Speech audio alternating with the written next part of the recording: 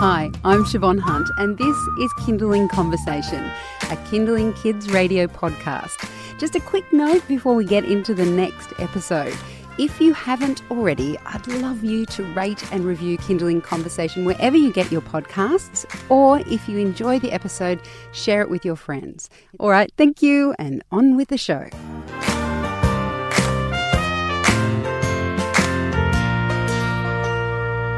Seriously, being a parent is like being an athlete. There's not enough hours in the day, is there? I just need your help. Supermom, trying to juggle it all. One of the things that I've found the most difficult since having my second child is managing the emotional juggle. And by that I mean sharing my love evenly, equally, and when all my family needs it. Because if you have a family, you'll know that emotional needs can often come from everyone at once. And of course, you have emotional needs too. So how do we juggle all of this? How do we meet the needs of those we care about and our own needs? To help us find some kind of balance, we've got Amy Taylor-Kabbaz in the studio. She's a life coach, meditation teacher, author of Happy Mama, The Guide to Finding Yourself Again, and I should also add is qualified because she has herself a partner and 3 children. I sure do. Hi Amy, how are Hi, you? thank you. Good. So children need our love, our attention, our patience, but so do our partners. And I'm often finding that I do that with my kids and I allow them that because I feel developmentally they're young, their brains are immature, they need me more. And so they suck up all of my patience. And by the time my poor old hubby comes up to me and asks me something that I find a little bit a bit too much, I just don't have the same patience. I mean, how do you maintain that patience for everyone? There's 2 things I want to share on this. First of all, I think when we finally get the kids to bed at the end of the day, or even if it's just a day's sleep, or whenever you get a moment where they're done, and it might be only a few moments before they need you again, it's really important to stop and think about yourself. Because what happens is, I've seen this so many times, and I do it in my own life if I'm not conscious of it, is that the 3 kids will be asleep, I'll walk downstairs and I'll go straight to the washing up. Or I'll go straight to the washing, or I'll go straight to the next thing on the to-do list. And so when my husband comes in and starts talking to me, I'm like, buddy, I have no space for that right now. I haven't even stopped to breathe. I can't support you right now. I'm still doing this. What we really need to do is kind of segment our lives a little bit more because there are so many demands on us. So when you do have those moments where they're quiet, they're asleep, or something, has opened up for you, you really need to stop thinking about your to-do list and looking around the house at the next fire to put out. This is what we do as women. We kind of scan the horizon for the next thing we need to do. It's a learned habit of never being able to stop. So by the time our partner comes to us, we're tapped out. I used to have a beautiful client who said to me, Amy, by the end of the day, I am touched out because my kids have been all over me all day, and then he walks in and there is no way I want another person to touch me. It's been too much all day. So I think the first thing we really need to do is give ourselves those little bits of space. The second thing that was life-changing in my own relationship and the way that I talk to mamas around this is often our partners want to give to us. And as women, we receive that. But most of us think that what our partners are doing is asking for more from us. We have to give to them. Oh, great, I've been giving to the kids all day and now I need to give to you. What, you're another person on my to-do list? It's kind of that feeling, somewhere in the back of our mind maybe, but it's there. If you, for a moment, think about it, that he is wanting to give to you, to support you, to show you his support and emotional availability rather than asking more from you, then it changes the way you look at it. You look at it as receiving. You're empty. You've been looking after the kids all day. There's been so much on your plate. This isn't something else you have to do. You can just sit there and be. And I think that was a really big game changer. To stop thinking of it as another thing I have to do today and instead receiving it. It's just this slight mindset change, but it's huge. You're listening to Kindle in Conversation. I'm speaking with Amy Taylor-Kabbaz. She's the author of Happy Mama, The Guide to Finding Yourself Again. And you can also hear Amy every weekday after Kindle in Conversation, where she leads us through a very gentle meditation. Another thing this is really what I find challenging, is that I know that children thrive when they have one-on-one time with you. You see it. They just love it so much. Have you got any tips on how to find those moments if you have more than one child? Possibly you're working, possibly you have other commitments, but all it takes is adding one more to the mix, and all of a sudden it feels like it's impossible to get time alone with them. I mean, do you have any tips on how you can find those moments with your children? Yes. There was a beautiful interview I saw with Jada Pinkett Smith. I know, random mention of a Hollywood superstar right now, but if you had said if I was in conversation with, yes. I was like, well, there's a good name drop. One day I'll be able to say that. Yep. But there was a beautiful interview, and if anyone is listening who wants to see it, if you Google Jada Pinkett Smith on motherhood, it's an amazing interview. And she shared this tip. I saw it years ago, and I still do it, which is first thing in the morning or as early as you can, and I often do it before I open my eyes if I'm awake, and just lying there. She goes through in her mind each of her children, and then her husband, and then herself, and asks herself for each of them, what does so-and-so need today? And just sit and wait and hear. And what does so-and-so need today? And what does my husband need today? And then what do I need today? Because so often we focus on the doing with our children. You know, today's swimming lessons and today's this, and we've got to take our library books and we've got to go in for this activity. But when you sit quietly, and you can do it in the shower, and ask yourself, think about that particular child and what do they need? Sometimes the answer is they really need to go slow today. They're too busy. I can see they're exhausted. And then you might think of your next child and ask yourself that question, and they really need to run. Okay, so they've just been bottled up for too long, or they really need a hug, or they really need to be reassured around this. Then your partner is a completely different question. Maybe they just need you to show that you support them, and then ask yourself. Because all we need to do, aware parenting, conscious parenting research has shown, our children only need 8 minutes of our fully present time per day. Wow.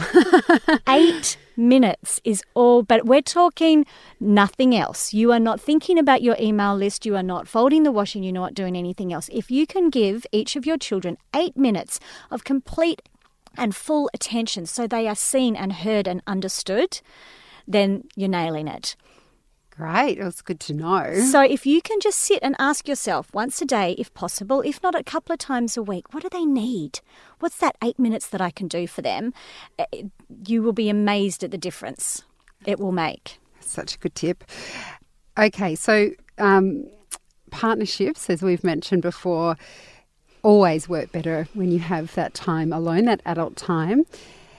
But sometimes it's hard to imagine getting that time when you can't afford a babysitter. Often when our children are young, our incomes have shrunk because someone's got less time at work or whatever it might be. Have you got any tips on how to find those moments with your partner, like that time together? Yeah, I think we have to be really strict with ourselves on this. I really do.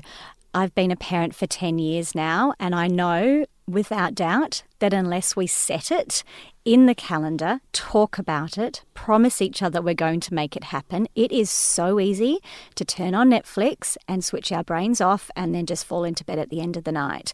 We have to set it in stone. Otherwise, it won't get done. We're just too exhausted and there's too much going on. So, you know, in an ideal world, I think a weekly date night at home where TV doesn't go on, or you choose a beautiful movie to watch together, but there's a connection there, that you really hold the space for each other, that it's not just tomorrow's swimming carnival, are you going to be able to pick up the kids because I have to have this meeting, that this is really a checking in with each other. And we don't need to go out. I know when my kids were really little, and one of them still is, I was too tired to get dressed up and go to a restaurant. I mean, yes, we couldn't afford it, but I didn't want to either. So I think we can really just honour that space between us by staying at home. One of us cooks, the other turns the music on, you get a nice bottle of wine or whatever it is that signifies this is our time. And really stick to it, schedule it into your calendar, talk about what you need. It's the only way to survive. Yeah, I had once said to my husband, we get monthly date nights or we're going to have to pay for counselling. Mm-hmm. And yes, it slipped off the calendar. We did okay for about 6 months, but then I think summer's a great time for date nights. If you live somewhere where you can, yes, even if you can get someone to mind the kids in the afternoon. We once, the best date we ever had was we walked to the beach, which was about a half-hour walk from our house, had a swim in the ocean for 5 minutes or 10 minutes. We didn't have to stay in until we were freezing cold, and we didn't have to worry about kids drowning, and we just had the most beautiful afternoon doing the most normal thing. And all it cost was for a babysitter for once. And I think this is the other thing that we really need to be aware of. Date days are really great when your kids are little because they can go to a friend's house, or maybe, I know my son, he didn't sleep through the night or go to bed for anybody else until he was like 3. So I was never confident about going out at night. Nobody else could put him to sleep, and if he woke up, I used to have to come home in the middle of dinner anyway. Whereas he's happy to go and play with the neighbours' kids for an hour and a half. And you can do exactly what you say. Just walk around, go see a movie. It doesn't have to be this big romantic roses in the middle of the table, for goodness sake. It's just this space where you connect to each other again. And day dates just feel so delicious because it's so unusual. It's like, I'm free. And my tip is, if you can come back home after the dinner and bath routine and you walk in and there are your children waiting in their jammies, ready for a cuddle and a good night, that is the best feeling. That is the bomb. That is a bomb. And look, finally, before we wrap up, of course, once you get through everything, it becomes, what about me? What about me time? And I was talking to my sister about this recently, and she said, everyone keeps telling me, go to yoga, have some me time, do this. And she's got 2 kids. They're young. She works as a freelancer and just says, it's just not possible at the moment. It's not possible for me to have this so-called me time, which I know a lot of parents of young children will feel. How do you actually give yourself that space that might be, I don't know, going shopping or window shopping it could be, or, reading your book? Shopping. I haven't done that in 10 years. Exactly, reading a book. I think it's a really important point. For a really long time, self-care for mums in particular was somehow tied up with this image of getting a manicure or a pedicure or going to the day spa. This is not what self-care for me is about. Self-care is an awareness of yourself and taking care of yourself. And self-care might be sitting down to eat your lunch. And if, for example, the story of your sister, if she's a freelancer at home, I bet you she's just shoveling that food in between while sending emails and folding washing. And it's just this unconscious unawareness of yourself and what you require during the day. And you get to the end of the day and you snap at your kids, but you realise, if you think about it, that's because you haven't sat down and finished even a drink of water without rushing and doing the next thing. So when you're really in the throes of that early parenthood and you are juggling so much, I think self-care has to be tiny. Yes, once a month to go and do something on your own is really important, and try and book that in. But if every day you can just consciously stop.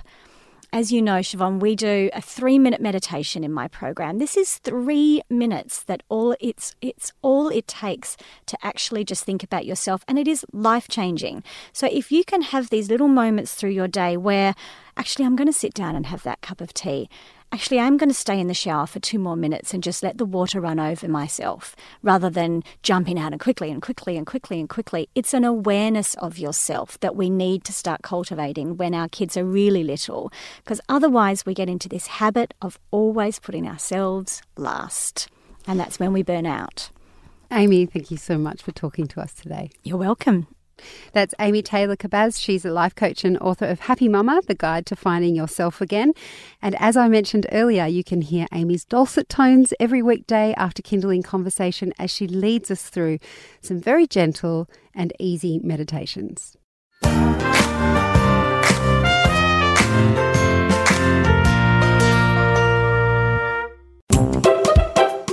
Hi, Hi, we're the Beanies. Get your child off screens and into their imagination as we explore how bubbles are made. What's in a sneeze? Achoo! And what's with the weather today? Professor Know-It-All knows. Hello, Beanies. Hello! The Beanies, a podcast just for kids. Subscribe now on iTunes or listen anytime on the Kindling app.